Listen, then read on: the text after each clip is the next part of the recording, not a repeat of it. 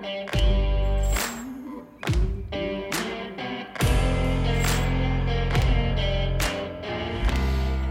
right, what's up, everyone? Welcome back to the Rockcast. We are on a late season deer hunt right now with Robbie Danning, and we also have Travis Hobbs with us. Hello. And yeah, we're day 5 in, I guess through the season, anyways. And yeah, I thought we'd just talk about the hunt and then go through Travis's background a little bit, talk about some of the deer that he shot. But first, before we kick it off, we want Robbie to tell us a story. Which story? We've told a lot the last couple The one that days. Travis needs to hear. Yeah, come on. About The Office. Okay, so this is how this started. Somebody was asking us, I think somebody recognized that we were with Rockslide today, and I told Robbie, people think you're so serious, but if they really hunted with you, they'd be like, what the hell is this guy? I'm a train wreck. Too much, too fast. And he goes, yeah, I put my underwear on the same as everybody else. And I was like, probably backwards. You're like, yeah, the other day I had a trainer come up to me and was like, hey, your shorts are on backwards. Yep. I work in a gym. I've got 28 trainers that I manage, and I was out there working out the other day, and one of them come up to me and said, hey, your gym shorts are on backwards. And sure enough, man, the pockets were facing my buttocks. But then that led into the other story. Is that the story you wanted me to tell? Yeah, that's the story, because Travis hasn't heard it yet, and he really wanted to hear it. So I got like 28 trainers that I manage, and about 18 or 19 of them are women. And I've got an office that's in the back of the trainers area. And, you know, it's my office. It's my space. I do what I want. If I want to get naked and change my clothes, I do. And so, you know, I always lock the door, and, you know, I usually work out just about every day, so I got to change my clothes, and I don't want to go downstairs to the locker room, so I just lock my door and change my clothes. Well, I don't know, this was a long time ago, like 7 or 8 years ago, but, you know, the reputation goes on for years and years and years. And so every time there's a new trainer that gets hired, the girls all tell them this story to warn them that do not go in Robbie's office without knocking very loud and announcing that you're coming in. And the reason why is I had this sweet gal that worked there, and you know, pretty innocent, kind of quiet. We'll leave the names out. And I decided I was going to go work out. It was, 10, 11 o'clock in the morning. So I went over and I pushed the lock in on the door, and it was just that little push button kind, and I must have not got it in all the way, and I thought it was in all the way. So I get completely naked. I think I had my socks on. And so right then, the phone rings, and I'm like, oh, crap, I got to answer the phone. You know, front desk calling me about something. So my back is to the door, and I go over, and the phone's on kind of a low desk, so I'm a little bit bent over, and I got my arm on the thing, talking on the phone, and I hear a click, like a door click, and I'm like, oh, man, I'm glad my door's locked. But then I heard the swoosh of the door open, and I turn around, and we'll just call her Mary. Mary and I made eye contact, okay? And I'm basically bare naked. And so she heard him slam the door. You know, I'm on the phone with a customer. I'm like, oh, my gosh, I can't believe this just happened. So I don't even know why we're telling this on a podcast other than Jordan thought it was so funny. It's hilarious. It Travis is hilarious. wanted to hear it. It's so funny. That's what I mean. I'm pretty much a train wreck. So now anytime they hire somebody new, they always give them that warning, man. Be careful going in Robbie's office. He can undress so fast you can't believe it. Do you think you could squeeze that one in about going up to the hot springs? Oh, yeah, People sure. love stories, Robbie. Okay, you bet. That's So why we're at it. I'm a happily married man, and the reason I know I'm happily married because there was a time I was unhappily married to another lady a long time ago. God bless her. You know, this was a long, long time ago. We were married for just a short amount of time, and you know, we just weren't super compatible.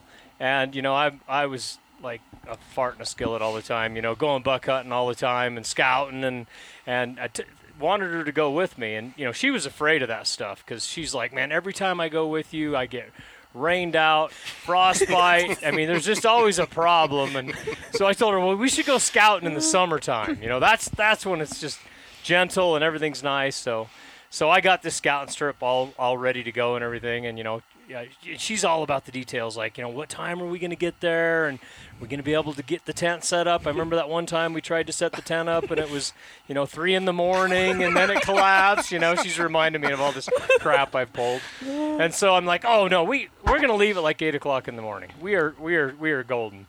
Well, 4:30 that afternoon, I'm still running around looking for stuff I've lost. Can't find my pack, can't find my binoculars, can't catch the horses, all that stuff. We finally get on the road about 5 o'clock. This is in July. It doesn't get dark till 9. So I'm thinking, well, we're going to be fine, even though it's a 3-hour drive. So we get to the trailhead, and, it's a little dusky. And, of course, she's common sense, like, well, maybe we should just stay at the truck. I'm like, man, you stay at the truck, you don't get a scout in the morning. We're going to miss a whole day, So I talked her into it's no problem. It's just straight up the canyon. We're camping in the bottom. It'll be a little dark when we get there, but, good horses, flashlights, we'll be fine. So, 2 hours later, we're finally getting on the trail. And I don't know, it's maybe 9 miles to where we're going in. And so what's that on a horse? A couple hours. I'm thinking, okay, we're on the trail. We're going to be fine. Well, then thunder in the background. I'm like, oh, crap. And I remember, too, I had one really good rain slicker and then one of those piece of crap ponchos you get at a gas station. So I gave that to her, and I put the good one on me. And so, there's a reason we're not married anymore.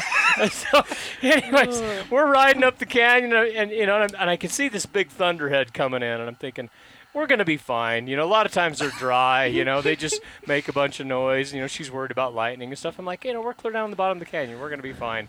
It wasn't 20 minutes later. The flashes were so bright. I could see her back there, fear in her eyes, and just starts pouring. I'm like, oh, I cannot believe this happened again. She told me this was going to happen. And so I was telling Travis the other night, it reminded me of the scene in True Grit when she gets bit by the snake in the second True Grit with Jeff Bridges.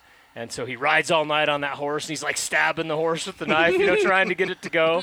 And then it collapses, and so then he carries her a little bit further, and then you see that little light off in the distance, that little lantern come on, those people that had that little store. It reminded me of that. So we're riding up this creek bottom, and I see this little light like up ahead, and I'm like, oh yeah, there's like a cabin up here, there's like a hot springs. And I'd forgotten about it. You kind of ride by it before you go up onto the forest. So I'm like, well, I'm just going to go in there and just beg that maybe we can stay there. Maybe they'll let us set a tent up outside of there. So, I'm knocking on the door, and this guy answers the door. And I don't know how old your crowd is that follows your podcast, Jordan, but if you've ever seen Deliverance, it was one of those kind of people. But he was really nice. Maybe he had ulterior motives, I don't know. But he was like, oh, yeah, come on in, man, no problem. And got your little lady here. Heck, we got a back bedroom. You can stay in there. You might see a raccoon, but heck, we're all good. You guys can spend the night. And I'm like, do you have any corrals or anything? No, we don't have any corrals. We don't get many horse people. I said, well, I'll tell you what, they had this huge, big, deck that you would walk out on before you go down to the hot springs, and, big 2x6 cross members and, 4x4 uprights. And I said, well, I'll just tie them right here. They'll be fine. They're well-trained. These are awesome horses. And he's like, oh, okay, yeah, if you think they'll be fine, you can just put them out there. So I did. I think we had 3 heads, so I tied them all up there and, went to bed and got up the next morning, bluebird morning. I thought, okay, we're going to be fine now. So I walk out on the patio and, checking on the horses. I'm looking at them, and something ain't quite right with the patio. And I get looking, and, oh my gosh, my big gelding had chewed completely through the 2x6s. And I think that they were they must have been infiltrated with salt, and because of the mineral hot springs that was there. I mean, he still had wood in his mouth, just chewing at me like, gosh, Dad, this is awesome. And the other horses had nibbled a little bit, but he probably ate a 6 or 7 foot section out of this fence, and I'm like, oh crap.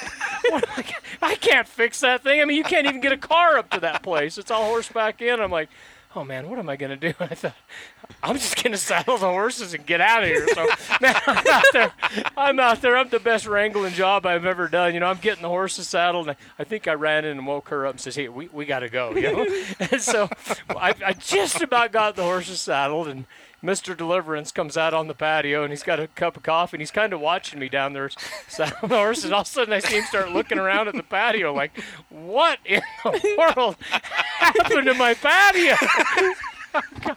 So I had to go and face him and say, "Hey, man, I am so sorry. I just imagine this wood must taste like salt." And he's like, "My gosh, they ate it. There ain't even anything left. It's not like they just chewed it up and spit it out. They ate it." I said, "Yeah, I think it's in their stomachs."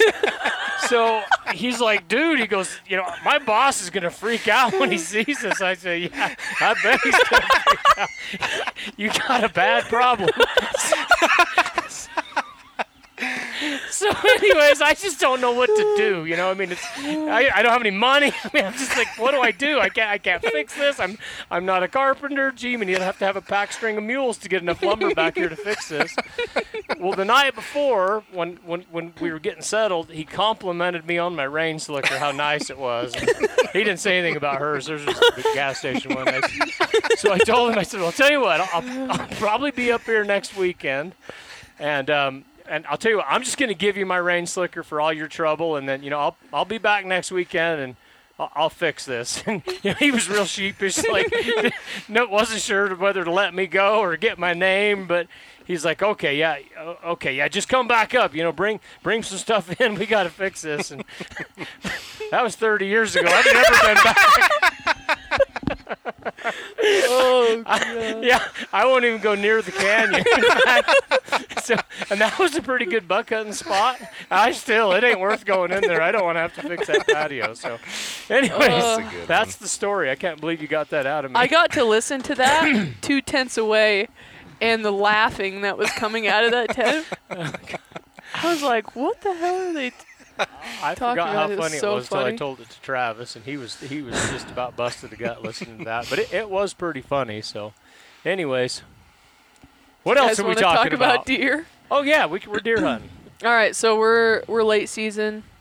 What is it? It's the 11th of November. Mhm. We've been here since when did we get here, Travis? The 4th? Yep, I think so. We've 4th. been here about a week, almost a week. I mean, No, we we've could been just here No, we've been here a week. Yep. we could help people out if we just tell them the state, the unit, and the drainage. Yeah. Oh, let me Oh see. yeah, so I can't remember where we're at. I Yeah. can't either. I got confused. North of southern New Mexico. That'll get you close. Pretty Yeah. close. It Oh, doesn't man. matter because anywhere in the Rocky Mountains until you get down to about central Arizona, and Travis, you can chime in on this. I think the deer start rutting the last couple days of October. I agree. Right? Mhm. Yep. Yeah, Especially depending on weather. Yep. And so since we got here a week ago, it was like the first week of November, and everything's kind of running together. But we were seeing rutting bucks right when we got here. Yeah, right off the get-go. Yeah, at least around the does and Mm-hmm. everything. The tips I would give guys is, like, there's kind of phases of the rut. And that early phase, say, like, before the 5th of November, it's not like you're going to catch bucks with does, the middle of the day, running them around. Unless it's a big cold snap, like what Travis said. Sometimes they will. But I always start with the does in the mornings. I want to know where does are, and I want to be glassing those hillsides because it seems like those bucks will be around them. Even if they leave them, you a lot of times you still have an opportunity to catch them around them. Yeah, and like since the weather had come in, so when did weather come in? The day I got here. Yeah, it was. Or it was the day of season. Yeah, the weather came in. Yeah, actually, opening day we had snow on the ground. Yeah, Yeah. it snowed the night of the 6th. Yep. Yeah, so night of the 6th. So yeah, we've had snow every day since it started. Mhm. And what Travis was saying, I don't even know why it even matters because every biologist I've ever talked to said the fawns in the Rocky Mountains states have to be born the first week of June if they're going to survive. If they're born too much earlier than that, then they can get wiped out by a spring storm. Born too much later than that, then they're too light going into winter. And so, Travis, you've worked on some mule deer collaring studies. What weeks are you seeing those fawns hit the ground? Yeah, I think that is like the first week in June, second week in June, and it's pretty interesting. It was in northern Utah we were doing that, and you would kind of see it'd start off, but that peak when it hit, it was it was quite amazing, and really all the fawns that are hitting the ground in 15, 20 days, like right there, and it's pretty close, it's amazing. And I always wondered about that second, you got your first estrus cycle and then the second estrus cycle, and you'll see bucks sometimes chasing does. I mean, even after, I've seen them even into 10th, 12th of December. Yep, me too. But it's pretty amazing, like watching that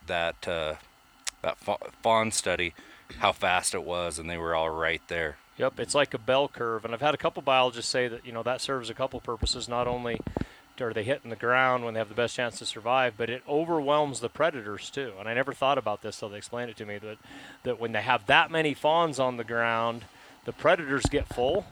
Like, because they do knock the crap out of them. When I was doing that one in Idaho, we were losing them to coyotes and cats and all that stuff. But they say it would be worse if they were spread out over a long birthing period. Like when you get below about central Arizona, it spreads out. The fawns get born over a much longer amount of time and everything. And so it's just kind of a survival thing. So what does that have to do with what we're talking about right now? It's about 200 days between the 15th of November and the 15th of June, roughly.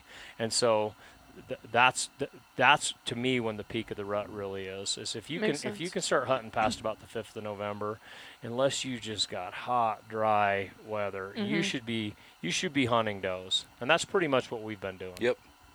Like covering the numbers type of deal. Do you think, so like tonight, Robbie, you and I, well, you glassed up a good buck that we went after today. Travis, you did the same thing. Yep. So would you say that those bucks are going to be probably on those same does for another? That's a good question. And like the buck, right before it got dark, I think he will be there tomorrow morning. But it's interesting, there was definitely a hot doe and a couple bucks kind of smaller bucks working around that doe, and then he come in, kind of whoop their butts. I can't say. So, yeah. Whoop it's their a butt. family podcast. Yeah, all right. It is whoop their explicit. asses. I'll just say it for them. So that kind of happened, and he come down in there, and they kind of moved down. But it'll be really interesting tomorrow. Like, I'm gonna get on that thing first thing in the morning and see what happened there. But they kind of moved down a little lower where I couldn't see them. But I think they're going to be sticking with a hot doe. I think those bucks are going to find a hot doe, and I think they're going to keep working it. And like the buck Robbie was on, Robbie mentioned he saw a pretty good buck, and then another good buck or a better buck come down, and he didn't really see does from his vantage point. And later when Jordan kind of was texting me where they were, I was able to kind of look from a long ways away and seeing a bunch of does down in the Quakies. And so that's what they're all about right now. I think every group of does, I don't think it's been a few days since we've seen does with really not a buck around. Almost every group's had some of these something. Ones that are by the road or yeah. something, the bucks have been chased off, but no, they're right in with them. And so it's about hunting does to me this time of year. Yeah, and a lot of that's covering the numbers, right? And getting hunting a place and getting yourself in a position where you can. Whether that's like we did a lot of just driving roads and hitting glassing points and and just cover them that way. But Robbie, you've done a lot this season. Like we were talking about a buck that your buddy killed. It was like the same day, however long ago it was, and it was like 15 below or some crazy thing. Yeah, by Jackson. But that was a horseback hunt. That was a horseback backcountry hunt, like 7 or 8 miles in. That was the first week in November, but like what Travis said, the weather can really tip it in your favor. And I don't know why the weather intensifies the rut. I really don't know why, but it does. Maybe they rut less at night and more during the day because it's cold. I have no idea, but I know when like we got a big storm in, like Jordan said, opening day, and then it just got colder and snowier every day. We're 5 days into it now, and the rut just every day gets more intense. But I guarantee if it turned off 60 degrees tomorrow, number one, you lose your snow, so your visibility goes way down. You just don't get to see as many bucks. And you'll still see ruddy bucks, but they're just not out all hours of the day. So, man, when you get the snow and the cold together, that is not the time to sleep in or miss that weekend or whatever. That's when you want to hunt. You can look at more bucks in 2 days when you got the weather like that than you can in 2 weeks of when it's just warm and dry. Yeah. And good glass really helped us on this because, like, Travis, you and I were talking when we hunted a couple days ago, was like, you like to glass super long range. Yep. Like, you want to glass from far enough, like, I don't even want to throw a number, but, 4 miles, 4 miles at least? Yeah, as far, and especially when the snow happens, that's the advantage that you really get is like when everything's white and those deer just pop from such a distance. I mean, and it really doesn't even take anything special, just a pair of 10s. I mean, and you can be very effective at those long distances when everything's white. So, yeah, and as the further back I can get, I feel like, to me, the more deer I can see, and that's really what it's all about, is you got to sort through a bunch of smaller ones to find that one. Mm-hmm. Yep. We got to introduce Travis. Nobody That's knows what who I he was is. just going to. Can I handle it? You got it. All right. So I'm going to embarrass him a little bit. I've been trying to get him on a podcast for about a year and a half, and he always ducks and hides, so we finally cornered him. Doesn't have a choice now because Jordan and I are here. But Travis is from Idaho, same place I'm from. And I started following him a couple of years ago, just hearing about big bucks he'd taken. And he got a hold of me one time. We went out to dinner. And Travis is legit. And Travis, how many bucks have you killed over 200? I think I need to, let's see. I think it's 4. Mm-hmm. So one was right there at it was 199 and some change. That was all official. And then so it's 4, and then a couple booners that made all time, and then just some typicals, nice bucks. And I don't know, for me, I don't know, I hate to brag or even talk about the deer I've killed, but it's been lucky, you know what I mean? A lot of things, just stars align a lot of times. Even though you spend 50 days a year scouting, it's been lucky. Yeah, well, I'm lucky to live where I do and hunt the way I do, and so it's been, But you hunt multiple states. You live in Idaho. Yep. You hunt Utah. We're hunting here. You've done other states too, right? Wyoming. I've hunted. I've actually been up into Canada. Been down to southern Arizona. We've tried to mix it up and hunt just about everywhere we can possibly get a mule deer tag. It's my favorite thing by far. Like this hunt, I think this 6 years, not this exact area, but somewhere similar. So try to do it as much as possible, and just get after it. Well, and the other thing about Travis is everything he's talking about, those are all DIY hunts. I guess Canada wasn't, but everything else is DIY, right? Yeah, no, and everything, everything's, I guess I've really pushed just trying to get tags that I can get on a regular basis. Like, for instance, this. I mean, I'm not a point sitter. I don't want to be. I want to go hunting as much as possible. Most of my stuff, general season, public land. There was some private stuff, but I mean, that was like, it's not like big tracts of private land I was hunting. It's small tracts that, somebody down the road owns and you can get on, and just easy stuff. And that's kind of basically what all that's been. So, all right. Well, he's real bashful, so it's hard for him to talk about this stuff. But I'll just say it. I live in Idaho. I'm connected to a bunch of buck hunters. Travis is only 34 years old and has killed that many big deer. And so when he talks about deer hunting, I like to listen. I've already learned a lot from him this week. He's an intense glasser. He can stay out all day in one very relatively small place and glass and turn up a lot of bucks. I'm a little more hyper than that. I kind of jump around a little bit. But anyway, so it's good to have you on there, Travis, and just wanted to introduce you so people knew that, you're not just Johnny come lately. And Travis, tell us a little bit. I know you killed a really famous buck about 3 years ago, and some people might already know about it. But tell us about Scar. Yeah, so that season, it was 2017. Right after the hard winter. Yep, it was just after the hard winter.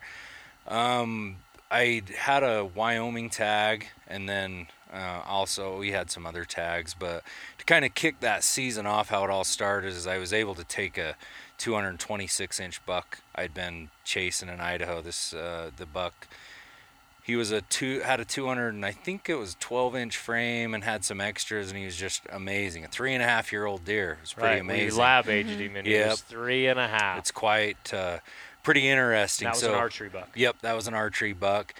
That summer, I ended up finding a really good buck in Wyoming on a scouting trip, and this buck was like 35 inches wide, just a real giant. And as summer progressed, so we spend multiple days going up to Wyoming. Usually when I get the tag, I try to spend as much time as possible. And we saw that buck and spent a bunch of time on him, put out trail cameras. Man, tried to glass him after the initial time. You found him in July, right? Yep, it was Blasting July. from a road. Yeah, so it's kind of a funny story. I got a late start heading to where I wanted to go and kind of just decided, well, we'll go up here, we'll scout in here. And it was really a kind of a whim. It was a lucky deal that I ever even ended up there, and just happened to turn out this buck. And at the time, to be 100% honest, I would never have thought it was that Scar buck. And Give us people just a short history yeah, on so Scar. so Scar was kind of, what happened was he was really quite famous on the Wyoming Winter Range, and there was a lot of guys getting pictures of him. I mean, some really good hunters, some guys with a big social media following. And the first time I ever saw, I can't remember who it was, somebody shared him.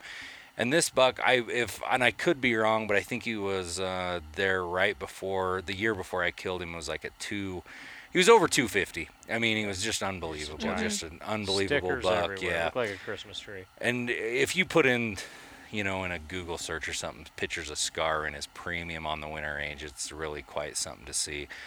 But anyways, so that scouting trip, I turned up a buck that looked to be mid-30s, had a downturned main beams and a split cheater on one side, starting. I mean, he wasn't quite finished out yet, but he was a giant.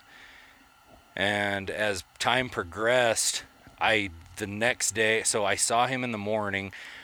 I decided I would go get a better vantage point and try to get closer, because again, it was a super long ways away. I really tried to glass that way.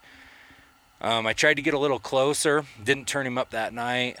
I took some cameras in there, and they didn't turn up anything. And I just spent a bunch of time in there, and I never turned him back up. Did you know it was Scar the first time you saw him? No. You just I'll knew be it was a big honest. non-typical. I just knew that that buck, I'd shoot him first day. Right. Oh, no problems asked. Well, as scouting went, we try to, I don't know, and I really try to scout very big. I try to go as many places as I can. And me and my wife actually went to another spot, and we turned up a bunch of good bucks. I think we ended up with, 5 or 6. Like over 180 in this one spot, and that was amazing to me. And I'm like, well, how can I ignore that, And as it come down, decided that we were going to hunt there on the opening day. And what happened was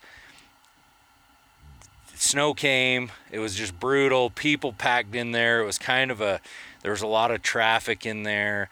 And I actually ended up riding my mule right by one of those bucks at like 30 yards. I mean, just a giant 195. I rode right up to it in the snowstorm and some Quakies. I couldn't get my gun out of the scabbard, and little did I know that was going to be the best thing that happened to me that season. It was just it was just a bad deal. I at the time I thought, man, I screwed the pooch, like it's over. And you hadn't seen Scar. No, the rest hadn't of the summer, seen. Yep.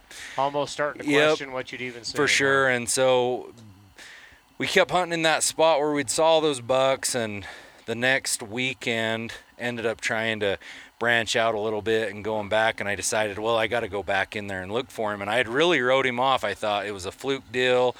I mean, how can I not turn him up? Well, it was, I believe, it was on the Sunday before I killed him. So it was a week before I killed him. It was the second weekend on the Sunday. There were some snow squalls coming in, and I was riding my mule in. We were up on a glassing point. A elk hunter came down off the mountain in a pretty popular place. It wasn't, super remote, but we were ways off the road, but an elk hunter came down off a place, and he had a bugle around his elk season had started. He ended up bugling down into this drainage, and little did that guy know, Scar was just down below him, bedded. And out of the corner, I was kind of watching this guy. I watched him bugle, and he was walking back up to his horse, and I watched Scar stand up. And that was the first time I think I realized, I was like, that's got to be him. So it's the second time you've seen him. You second saw him time. in July, now Yep. September. Yep. Okay. What's really made me sick is it was maybe a mile as the crow flies from where I'd saw him earlier, and spent a bunch of time in there. And so it was quite a deal. Well, as it happened, a snowstorm came in that afternoon. I could not get on him, and I had to go to work. Like, I had some big contracts I had to fulfill that week.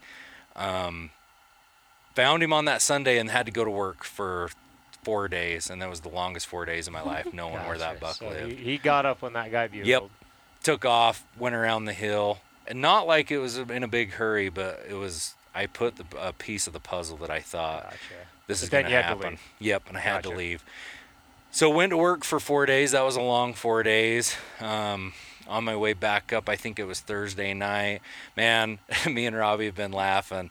Sometimes, I have We're both ADD. yeah, bad. Yes. It's horrible, and it's diagnosed like, oh, geez. And I ended up, I'm just a shit show. When I get thinking about something like that and that deer, it's all I can think about.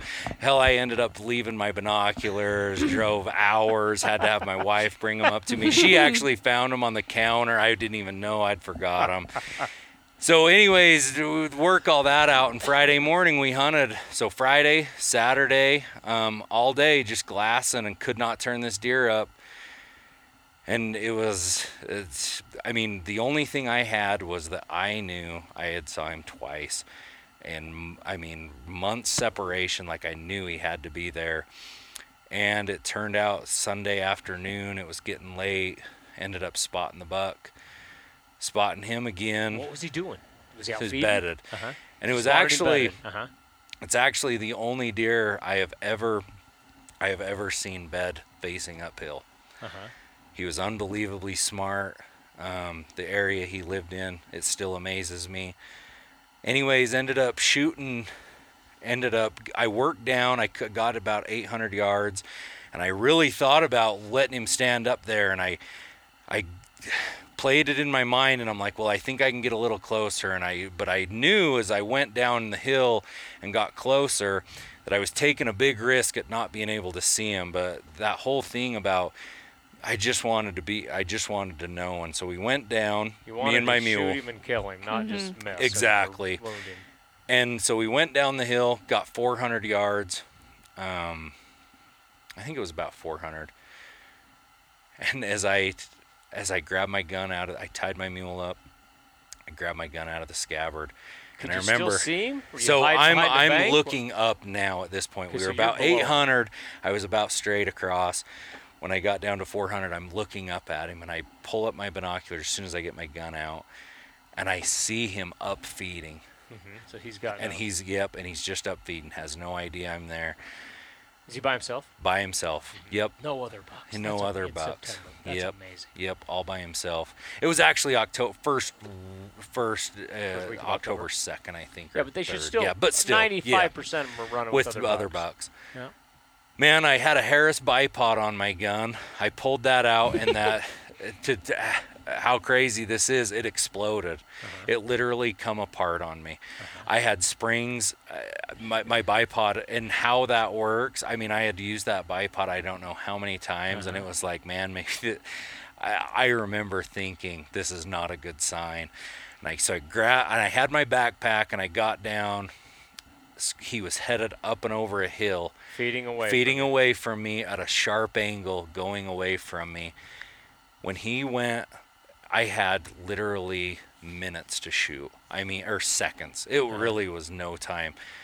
I got down, and I shoot a gun that's kind of, it's got some hash marks in it. Anyways, but You can dial or you can hash. Yep, exactly. So I had no time to dial. I got that range, and I shoot 400 yards. I get one shot. Boom, it's gone. I wasn't really. I was good and solid, and I don't miss at 400 yards, or I tried. I Usually don't miss. shouldn't. Yeah, but I was wound up, and Didn't see him drop. Didn't see him Buck went drop. out of Didn't hear sight. anything. Buck's out of sight. And I'm thinking, oh my gosh, did I get him? And I'm glassing up there and I can't see anything. And I'm like, oh my gosh. So I decide, and he's headed in. He was kind of coming down like a finger ridge, and there was another drainage off to the other side of him. And I thought, okay, if I missed, I better go to the top and work down that ridge that he went over really slow. And so, and just in case I missed and I could maybe get another shot, so we went up there. When I say we, me and my mule, we went up. I went up there, tied her up, and I kind of started working down the hill. And I'm looking and nothing, taking my time, nothing, no sign of a deer. Well, as I got down, I had marked a spot. There was some like cliffs underneath where he was bedded. There was some pretty good sized logs tipped over. It was in a burn area, and there was this one log that was just very. I marked it. I'm like, okay, I got it. When I come down there, there's this big old set of buck tracks, and it was walking. It walked up and over the hill, and basically out of sight. And I'm looking in that set of tracks. You used the log to mark that spot. Where so you knew where it was to go standing. look. Where he was standing. Man, I get up there and there is no sign of blood, nothing. And I sat down on that log, and I remember feeling so sorry for myself. I'm like, you blew it on the biggest, like, who's ever going to believe this? That you even got a shot at Yeah, I someone, mean, right? that's just total craziness. And I remember sitting there thinking, man, you blew it. You blew it. And I'm mad at myself that I didn't shoot from like 8, because I think I could have got multiple shots from 800. Like, I mean, just the way it was all, I could have at least got to a good look at him, even if he went over into the next drainage. And I'm upset.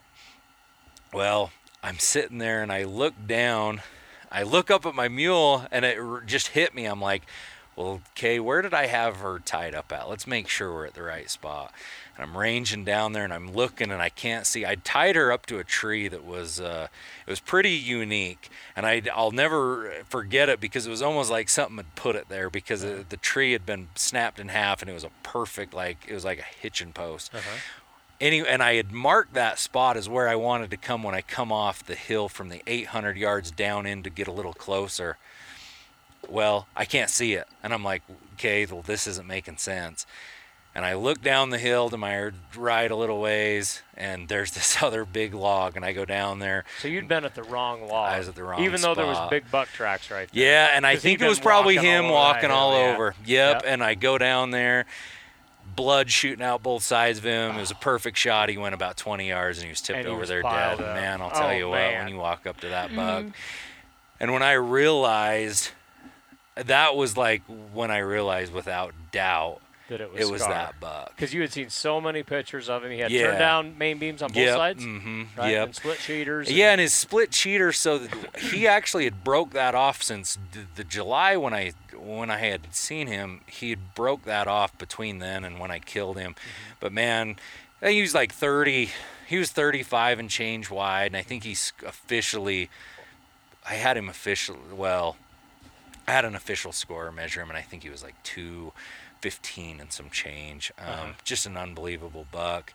That winter was super brutal on him, and yeah, he'd lost 20, 30 inches. and we lab aged him. Robbie sent that off, and it was 8.5. 8.5 years old. Years And old. he made it through that winter. Yeah, And for those of you who don't know, we had 200% of normal snow in that country in that winter, and we lost a lot of deer. Yep. He made it. Yep, and it was unbelievable, man. And then, like, after it all was said and done, you know, talking the game warden, I had talked to him later, and you know, and he was telling me a story about when Scar was, I think it would have been about 5 years earlier, and he had been just beat up.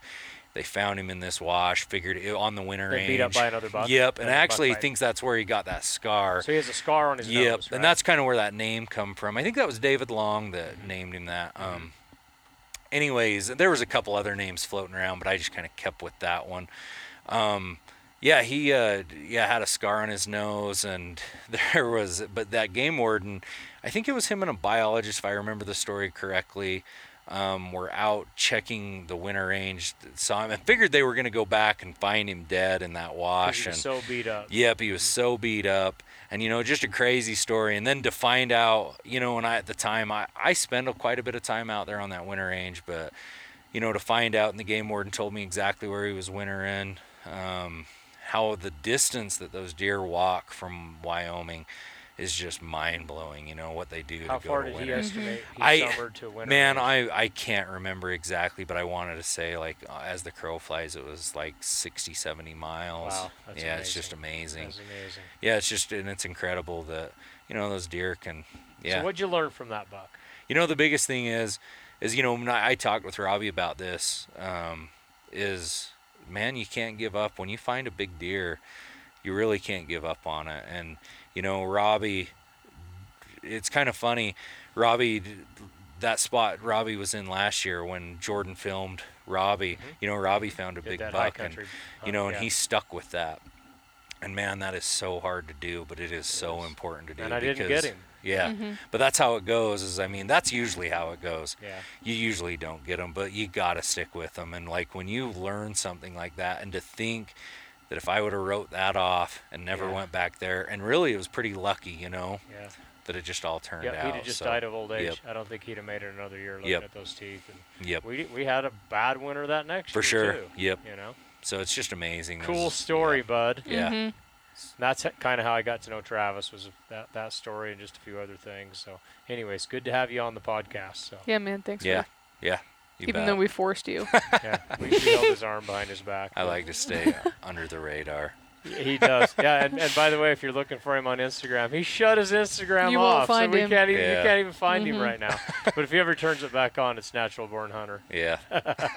Hey, by the way, Travis has the best camp of anybody Oh, I've yeah. ever hunted with. I've Big always time. had the best camps. I've always had a wall tent, an insulated army tent. Man, I can set it up, but my stuff's all old. Travis is all new. What are we staying in, Trav? So we have 2 Davis 10 by 12 tents. Cook tent? Yep, a cook tent and then a sleep tent. And then Jordan's got her tent too. I have a go tent. Yep. The The Davis new That go thing's tent. really cool. It's a 9x10, Mm-hmm. I think. Yeah, it's a nice size tent. Yeah. for- Yeah. Stand up in it. And I got the floor sewn in, but it has like a zip out Mhm. deal for the stove if you want Is to that put a for stove in peeing there. at night or putting a stove in? That's for putting a stove Okay, in. it is? Oh, I didn't know. Sorry. Oh gosh. Actually, it's a really nice tent. And 2 people can sleep in there, right? Yeah, I was thinking about that last night. If there was a stove in there, it'd be tight, but you could do it. Yeah. But 2 people with no stove, you're good to go. Yeah, it's a nice little tent. So we're set up, and gosh, Travis, tell us about your stove. That is So- a mind blower. To me. Yeah, and honestly it is. So I found a stove there's a pellet adapter for a wood stove, and I actually found that it was cylinder stove, and I don't know where they're from. is it somewhere in Utah? Is Is it it- Chester or it's anywhere? Just look it up, Anyways, cylinder yeah, stoves. cylinder stoves. Well, they offer a pellet attachment that you can put, and you can actually add it to any stove. When I got it, we tried some pellets. They didn't work. One brand didn't work really well, but I found another brand, Ace, and we've been running this thing, and I ran it for, I think it was like 12.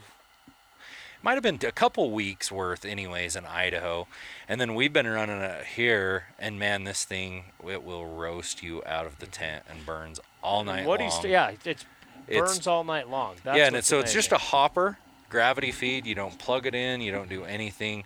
You don't have to go gather firewood, and it's unbelievable. I mean, we're It's waking the up. first time I've slept in a tent that stays warm all night. And for those of you that are out there that have not been around wall tents, there is not a wood stove built that will run all night in a wall tent.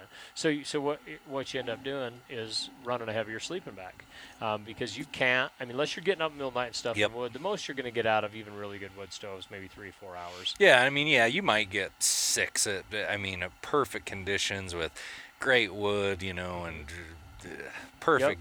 Yeah, And then you wake up, tents are it's just a single wall, so the yeah. There's temperature no drops insulation. fast. Yep. So this is the first time I've ever slept in a tent that was heated all night long. And so some of the benefits to that are, because you can let your stove go out and just sleep in a warm bag and get up in the morning and start the fire. But man, it is sure nice to get up in the morning to a warm temp. But one of the benefits that you don't think about is, when you're hunting in snow and cold, you're getting wet, and you only have a few hours at night to dry your gear out. Yep. You can come back. That's all. Like the first thing I do: take my boots off, get them by the stove. Don't even make dinner yet, and try to get your gloves dry. Well, even if you're up until 9, 10 o'clock at night, that's only 2-3 hours. And so even if you stoke the fire, you might get a couple more hours out of it. So it seems like every day your gear gets a little bit wetter. You don't quite get it dried out. And so with the stove being able to run all night, we're getting 12 hours of drying a night. From when we get back at 6 o'clock until we leave at 6 o'clock in the morning. So that's a huge benefit to it. And then plus I wear contacts, so I can't let them freeze. So I'm constantly digging holes in the floor, putting socks over them, hiding them in my sleeping bag. But even if you're gone like 12 hours in a day, it'll still freeze. And so there's that. Water is hard.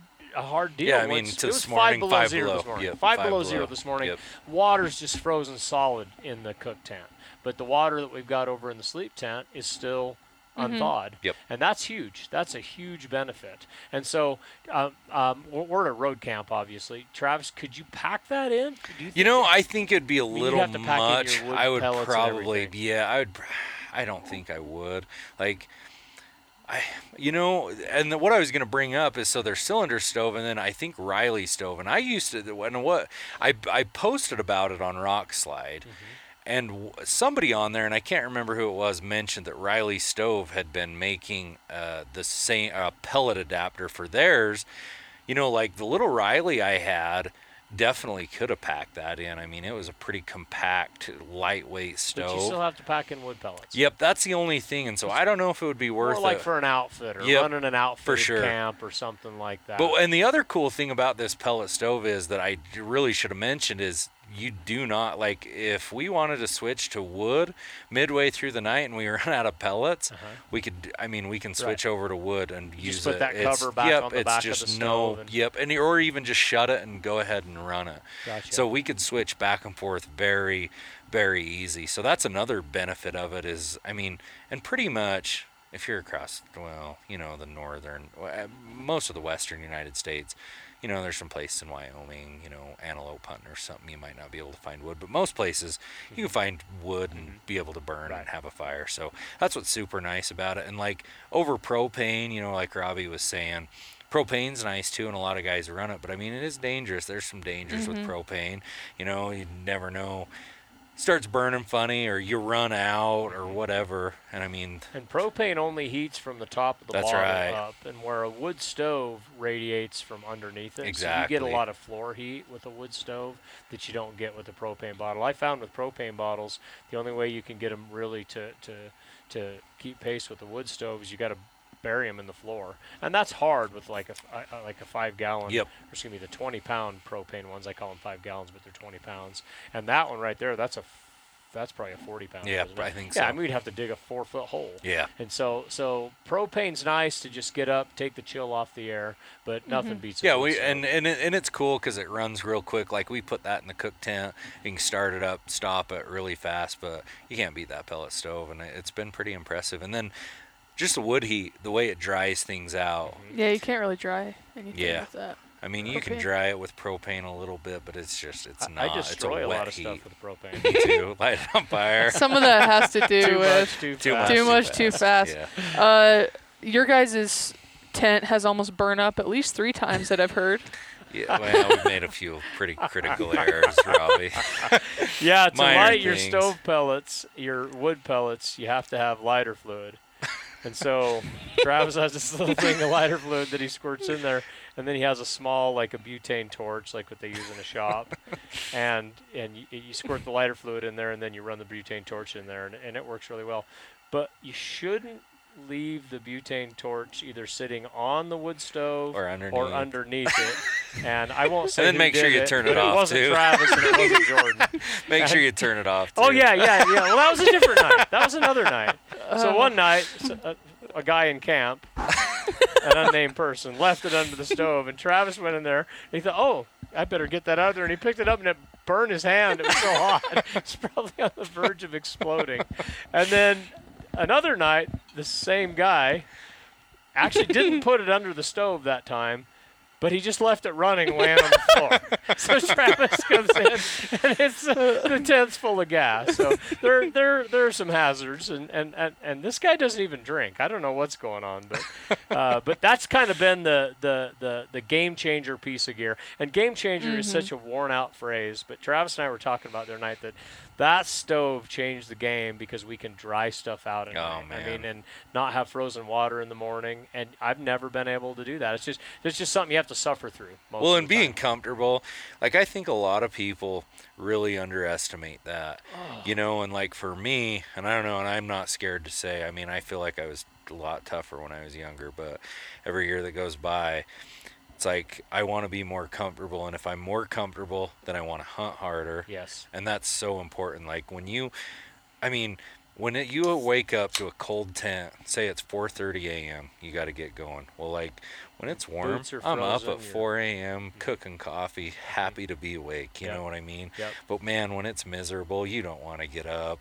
and it starts to wear on you, and especially say 10 days in, it really starts to wear on you. You can't hunt very hard. I can do that kind of stuff a night or two. Yeah. If I like, hey, it's the only way to get this buck. Yep. You got to go in there. You got to sleep in the pup tent. I can do that a night or two. But when it gets cold like this, and you're really trying to keep the pressure on the bucks, hunting every day, being out at the prime times, morning and evening, and you know, there's been a bunch of days we've been out pretty much all day. Yep.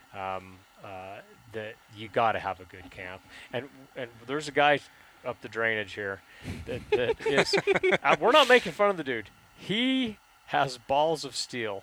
This guy is sleeping out in 5 below weather in a pup tent, and he's got he's got a Toyota pickup. He's got it backed up to his tent, and then he opens his tailgate. He has like just a small kitchen in there, cooks out of his truck, and then he put up like one of those little picnic. You see them in the summertime at like barbecues and stuff, or down at the Quick river. shade or whatever. Quick shade, called. yeah. It's like a tent, but it's just the top. Yep. And he's got that. And, you know, we have been by his camp, 3 or 4 times, and, I mean, just brutal. He must be tough. However, I noticed he quit today. He left. Yeah, he did. Because all he's doing is spending all his time trying to survive. Yeah. Trying to stay warm. Yeah. That's been every day. I mean, honestly, since the season opener, we saw him actually camped in a different spot. Yep.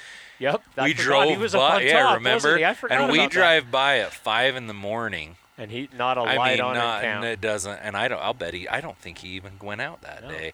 And then like, geez, we've saw him in camp more than he's been out and about. So he's tough, but he's not hunting. Yeah. Right. That's the problem. And he's not being effective. That's for dang sure. He's just surviving rather than thriving.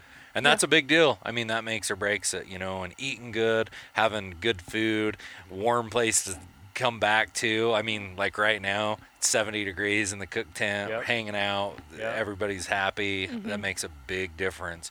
And when you can do that, Yeah, I'm with you. So congratulations on your awesome tents and camp. Yeah. I feel a little covetousness. You guys have like the Taj Mahal over there. Mine is, I don't have a stove that goes all night, so I just take the chill off at night and in the morning with just a buddy heater. And to be frank, every morning I'm so glad when I come over there to bring you coffee and you're still alive. Because that buddy heater scares me. I'm like, what if she doesn't answer? Do I go in? Yeah, I do. I do shut it off when I go to bed. It seems like the safer probably a thing good to idea. do. Yeah, I want to wake up tomorrow. But you had to fire it up this morning, right? Didn't you tell me you got up at 4 and turned it on? Oh, yeah. It was cold. It was cold. It was 5 below 0. Yeah, it was cold this Jordan morning. has no heat in her tent. No. And honestly, we'll probably be like, I bet we're going to be way colder than that because tonight. there's less clouds tonight. Yeah, we have no. Maybe I'll roll the dice on that. Yeah, you're welcome to sleep in our tent. I'm going to throw some puffy pants on. Travis might get could up be and all trip right. over you in the middle of the night. If you get tangled up in that beard, it's going to take a week to get you out of that thing. So. Oh, man. But this morning I woke up and put frozen boots on, and I came in here and I was like, Robbie, my boots are frozen. He's like, oh, I got a boot heater over there. You should have told me. I'm like, wait, what? Yeah, talking gear. Heater? Talking gear. That's like, yeah, I've had that boot thing heater. for about 10 years, but it was a game changer too. And what it is, it's one of those PEET, boot dryers, and a lot of people have the electric ones, but they make a propane one, That's and it just awesome. runs off of a 1 pound bottle, and you put your boots on it upside down, and don't think of like a stove flame. It's not like that. It's not even as big a flame as a Bic lighter. It's very small, but what it does is it circulates the air through those boots, and I've never had it not dry them at night. And the important thing about keeping your feet warm is putting on warm boots in the morning. Oh, I don't man. care how good of a boot you have. If you put on a cold boot in the morning, you're at a big disadvantage. Your feet have to warm that boot Yep. back up, and I've had days where it never does. You never get back up to temperature. For you know? sure. And so that's Miserable. huge too. So that's been kind of my go-to piece of gear for this hunt. And then of course my Swaro 15s. I just love them, man. And that's how I found that buck today over there. And I mean, to me, like, this is the first year I've really ran the BTX hard, and man, it's unbelievable. And your BTX, is it on a 95? Yep. Gotcha. So it's about a 35 pound Yeah, I pair of believe so. binoculars. Yeah, and it's just unbelievable. I mean, today I glassed super long range all day, and it's unbelievable. And how you saw clear. 3 shooter bucks today. Yep, 3 shooter Gotcha. bucks. And so this is I have some BTXs too, just like Travis's. The only complaint I have with the BTXs, and maybe I just haven't used them enough, because they're my least used optic. I use my 8s the most, then I use my 25 to 50 spotter Yep. next, but then my 15s right Yep. around in there. My BTXs are kind of get the least use, only because for me it takes a pretty special spot to use them. I gotta have deer country at like 2 miles and For sure. out. Now you can use them closer, you Yep. probably Yeah. are, but that it's not even a complaint about them. It's just been like, man, a lot of times I'm Yeah. so close to a mountain. I if I look through them, all I see is trees. You know For what I mean? sure. They're And that's definitely my style, is really back it up. Like, that's really what I push for, is I really try to back it up. And I just feel like letting my optics do the work for me really saves me. And, man, I don't know. I think, like, when they come to really finding a really special buck, a lot of times you just got to spot them from a long ways out. you can see a lot of country. Yep, and Yeah. it just takes a lot of deer to find that. I mean, we've looked at a lot of bucks this past.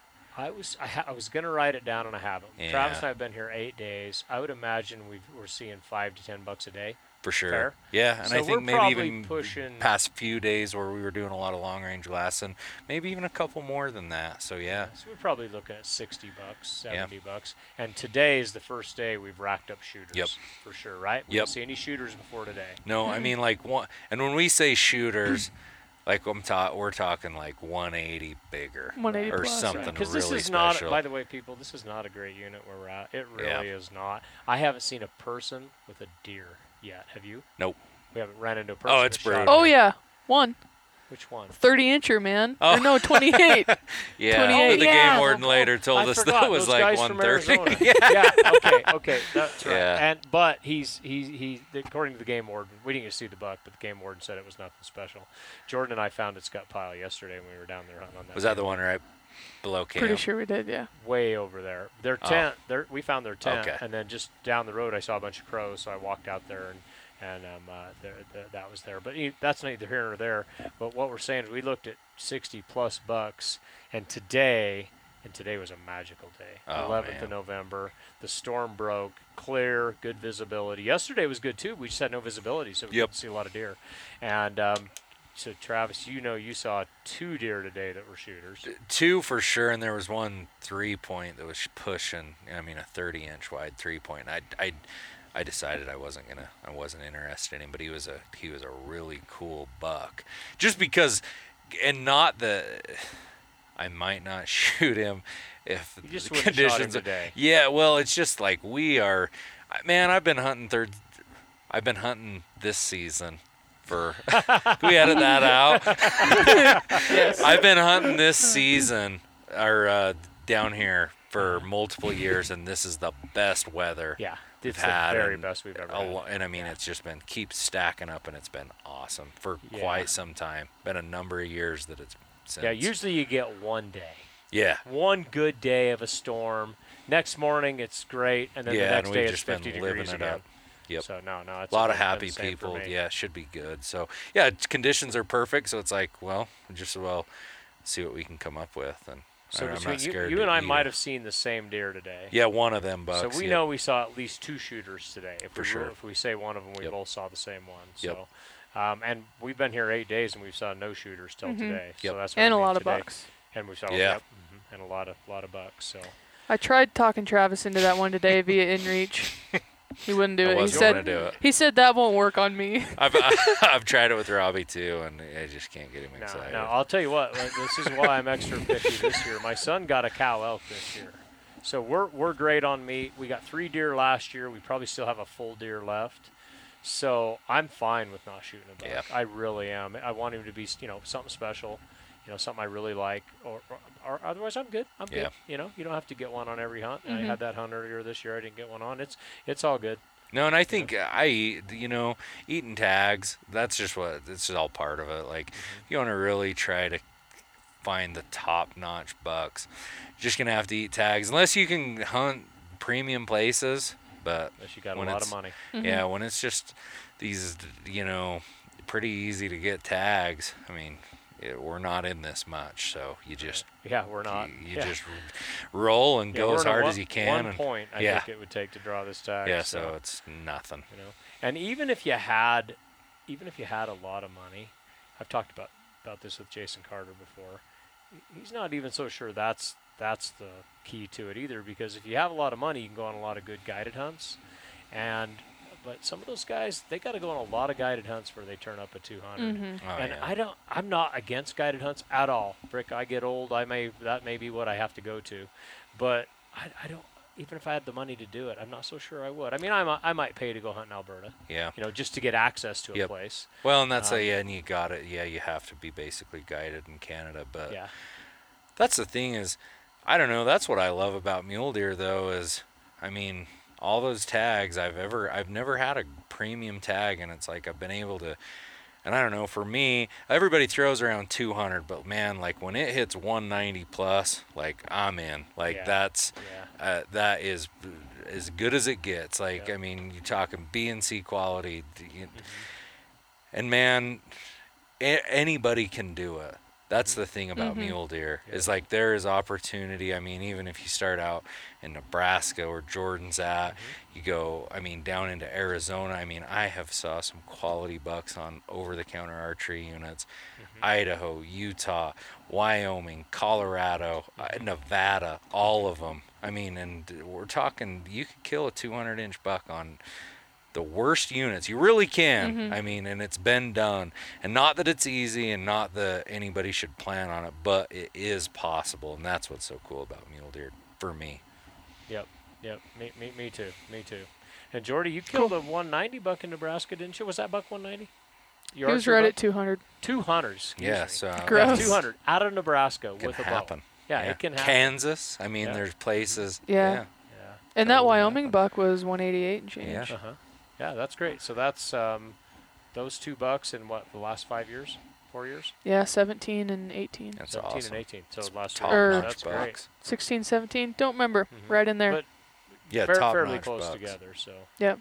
case in point, it can Yep. be done just Yeah, about and that's anywhere. Right in and there. that's the coolest thing about mule deer. And I don't know. And I think a lot of guys think, oh, you got to have some premium tag. You got to. Well, I mean, I'd love to, but yeah, they're too hard to and get. I've there's- only had one. yeah, And I didn't even kill my biggest buck on it because the problem with the premium tag is you get one shot at that's it. right. Where, depends on next year if we can get this tag again. Yep. Or even if it's a year after that. Look at how much we've learned in the last 8 days. Yep. And we can build on that experience. And that's Jordan and I were talking about this a couple days ago because she was asking about Nevada and everything, but we were talking about her experiences in Wyoming, and that other buck in Wyoming was 188. Did I hear you say that right? Yeah, and I'm like, man, I don't know if I would go start over in Nevada, which is so unpredictable. You just don't even know when you're going to get a tag. compared to that's basically an over-the-counter It unit in is, yeah. Wyoming. You'd have to. You're not living there now. You'd have to draw it, but you can draw it about every year, right? Yep. Yeah, and Yeah, that's I just can. that's been Travis's kind of formula Yep. too. Is just keep hunting these places as much as you can, even if they're not primo places. Yeah. You know, and that's because I'd love to have premium tags. I really would. Yeah, and especially when you're talking about like that summertime stuff, man, if you start to learn places and can scout it, you know, that June or start in July, end of June, start in July and August, and if it's a place you can go back to, I mean, regularly, even if it's every other year or I just feel like you're so much better off than once in, 10-year type hunt. Right. And I guess what frustrates me the most is I see so many guys wanting this limited draw stuff. Yeah, they want the states to have more limited. And guys like, close the I mean, units. it's Them's it's fighting not- words to me. Yeah, because me they don't too. realize. Because I'm old enough to know that when we've done that, just over the hill from where we're at right here is one of the premium units in this state, and you can't even draw it with 20 non-resident points. And I think that we had a couple friends this year that were residents, so pumped, they were ready to draw it, they were ready to go. They got shut out. They had Yep. like 15, 16 points, something like that. And so it doesn't matter how good that unit is. If it takes 15 points to draw and no point creep, you might get it twice in your whole life, and you know what? You probably won't get a 200-incher because you're not going to know the unit hunting Yep. it twice. Well- and you might get hosed and get 60-degree weather on your hunt. That's, I think, the bottom line right there is, I mean, yeah, what you're going to put 15, 16, 20 years on a place, and man, like last year, I was down here hunting in a t-shirt. Like, it was hot. Yep.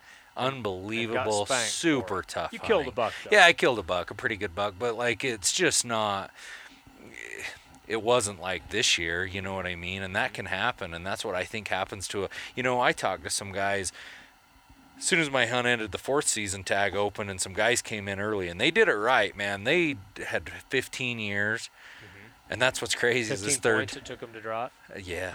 Wow. And the 3rd season I was on was like nothing. I bought a land voucher tag for nothing. I mean, it's nothing. And these guys, they were, and I was excited to hear how they were going to do. And I was super excited because I was like, man, I wonder how that 4th season's going to be. Is maybe a few days going to Yeah, make or week later break, than this difference.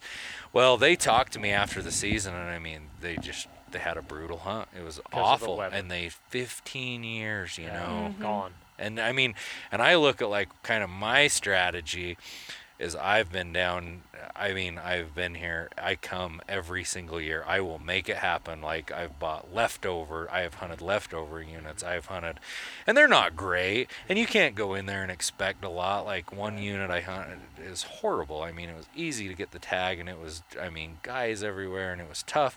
But I still killed a good buck, and that's the whole thing is you get in here, you get after it. You never know what might happen. Right. A little bit of weather. Yeah. Right. Well, good deal, bud.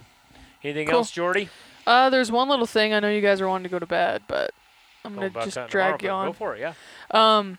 One thing I learned this week was I was talking to you guys about hunting edges, and that was really cool. I thought, because I threw out a scenario where like I've been in an area a lot where there's deer always on these like edges where like what vegetation turns from one to the other or something similar, and like that's a lot what we were seeing. Yep. Was edges, like edges of what pine trees going into quakies type thing, or like quakies going into brush. I don't know. A lot of where you found that buck this morning was like that, I thought.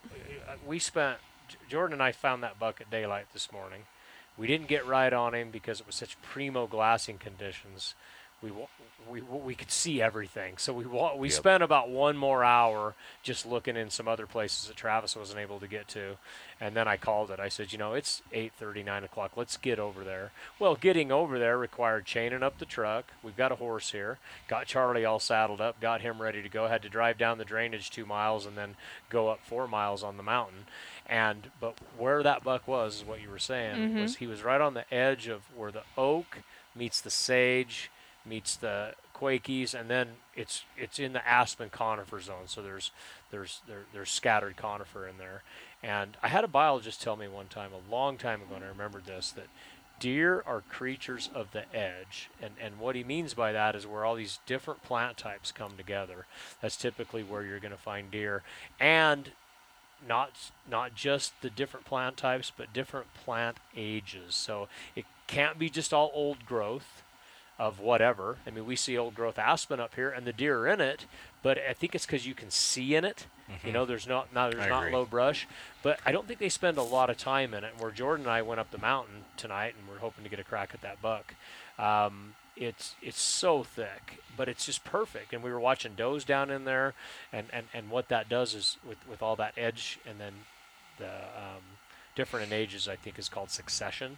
So you have old aspen down to young aspen, and then it goes down to your brush types. That's a lot of feed for deer, is what it is. So yeah, if you'll find certain deer out in wide open sagebrush or, old growth quakey or even timber, but I don't think they spend a lot of time there. I think they really got to get where the food sources are, and so that's what's great about this unit. It's got a lot of succession and a lot of edge. And then the other thing I was going to mention too is the burns. I mean, the burn. like it's a giant. I think so many guys are thinking, oh man, the unit's ruined. Like we had a fire here, and man, if there's one thing that the West needs more of, is burns. Yeah. Like there is. And not always, and I mean, there's some places that, on the winter range and stuff, but there's a lot of, we have managed fires so well and really inhabited deer habitat. And there's a lot of these places where I was hunting tonight, I really would bet that if it wouldn't have burned in there, that I probably wouldn't have seen any deer in there. There would have, yeah, no, they I wouldn't was have been here in there. A couple decades ago, that mountain, there was just a few places on it to find Yeah, deer. just so it was around thick. those meadows. Yep. Everything else was just old growth timber. Yep. And like Jordan was talking about that edges, what's interesting is these burns, they kind of come in and they, and they're kind of mosaic burns. So you got some standing live, you got some, where it didn't get really hot. And all those deer, it seems to me like they're kind of in those edges. And it does make a big difference. Yeah. So the best buck you've seen so far was right in a burn. 2-year-old burn, Yep. right? Yep. No quakies, no brush, Nothing. just burnt timber. And if you looked at it with all this snow, you'd think there's no way those deer are going to eat in there. And then I'm watching these does, and they're rooting down, underneath the snow, grabbing, young growth plants. I'm not exactly sure what they were, but yeah, they're in there grabbing. Yeah. And there's a reason they're there. I mean, deer and feed, that's the hunt and feed is very important. So yeah, and so there's a lot of potential in the future. Some of these fires that have happened out west, especially this year, there's a lot of potential for future. I mean, for some guys to really exploit and maybe have some great hunting in there, and the animals they really ought to respond to some of it. I mean, I know some of the fires. I've hunted some of that country in some different places, and it's going to be good. There's going to be some, I think it'll help. Yeah, it usually does. But the only place fires tend to hurt, it seems like in Nevada when they get those low For sure. elevation on the Winter range and cheatgrass because they can't problems. keep the cheatgrass out of it. That's the problem. That's the problem. Where some of these higher elevation For sure. fires, you don't get cheatgrass. Yeah. And I noticed this burn's a dirty burn. It's not just burnt to the forest floor. There's still that mosaic. There's some trees still left, and some places it didn't burn as hot Yep. and everything. And from what I understand, is from fires. That's really what you're looking for. Yeah. So it's some good stuff, and that's just, it's Mother's Nature's way of taking care of all this, and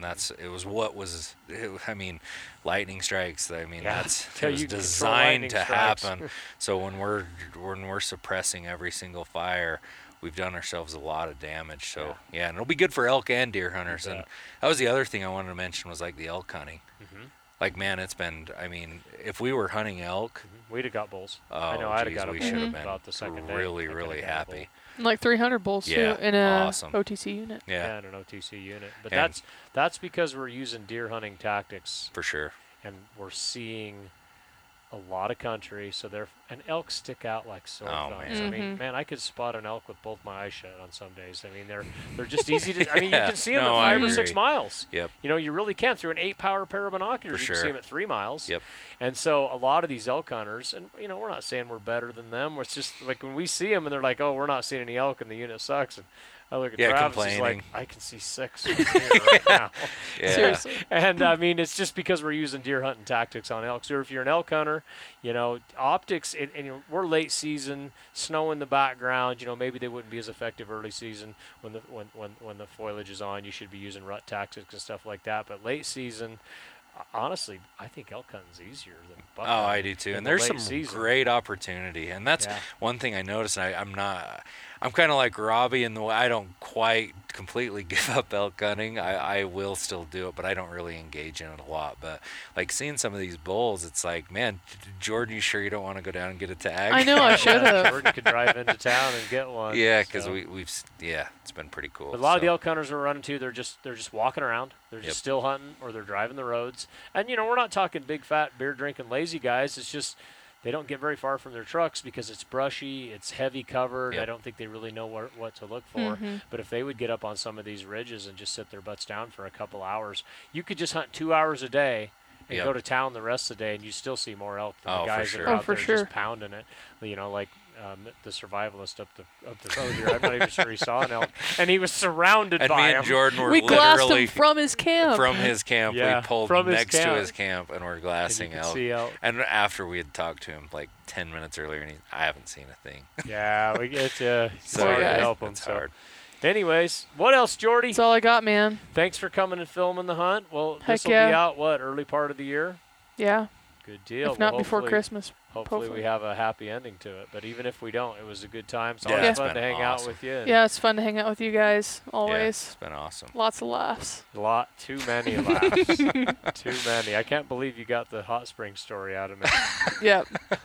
I think That the was a naked good one. story's worse. Oh, that poor girl. That poor girl. I still feel. What You know- about the cot in your work closet? What Oh, about yeah. short nap story? Maybe you ought to touch on that Okay, real we'll quick. close the podcast with this. Okay, so I'm 51 years old, but I don't think it has anything to do with age. I have been this way since I was a little kid.